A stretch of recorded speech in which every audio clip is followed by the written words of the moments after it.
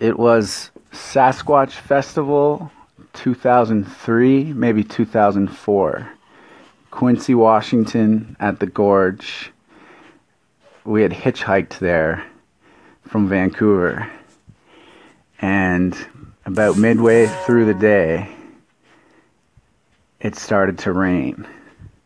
And it was like a torrential downpour. Everybody had to run for cover. There practically was no cover. It rained and rained and rained. And it sort of turned into the Woodstock thing. People were doing mudslides and just going crazy. But for the most part, we were just on the other side of the hill. We couldn't see the stage. We were just taking any sort of shelter that we could find.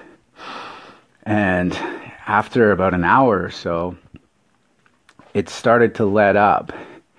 And it let up enough so that it was sort of softer sounding, right? And it wasn't so loud, and you could actually, hear each other.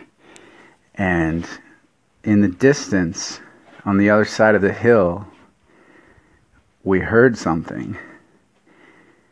And it was this voice saying, "The beautiful love, the danger is touch."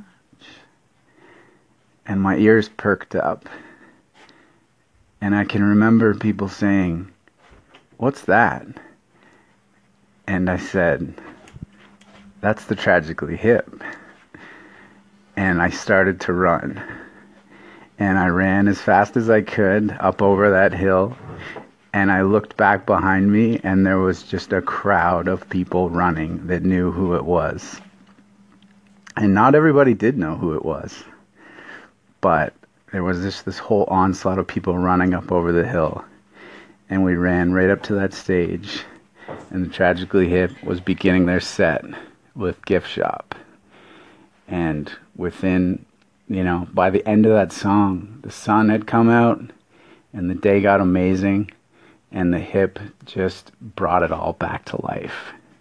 And I'll never forget that moment. And just hearing that voice just pierce through the calm after the storm.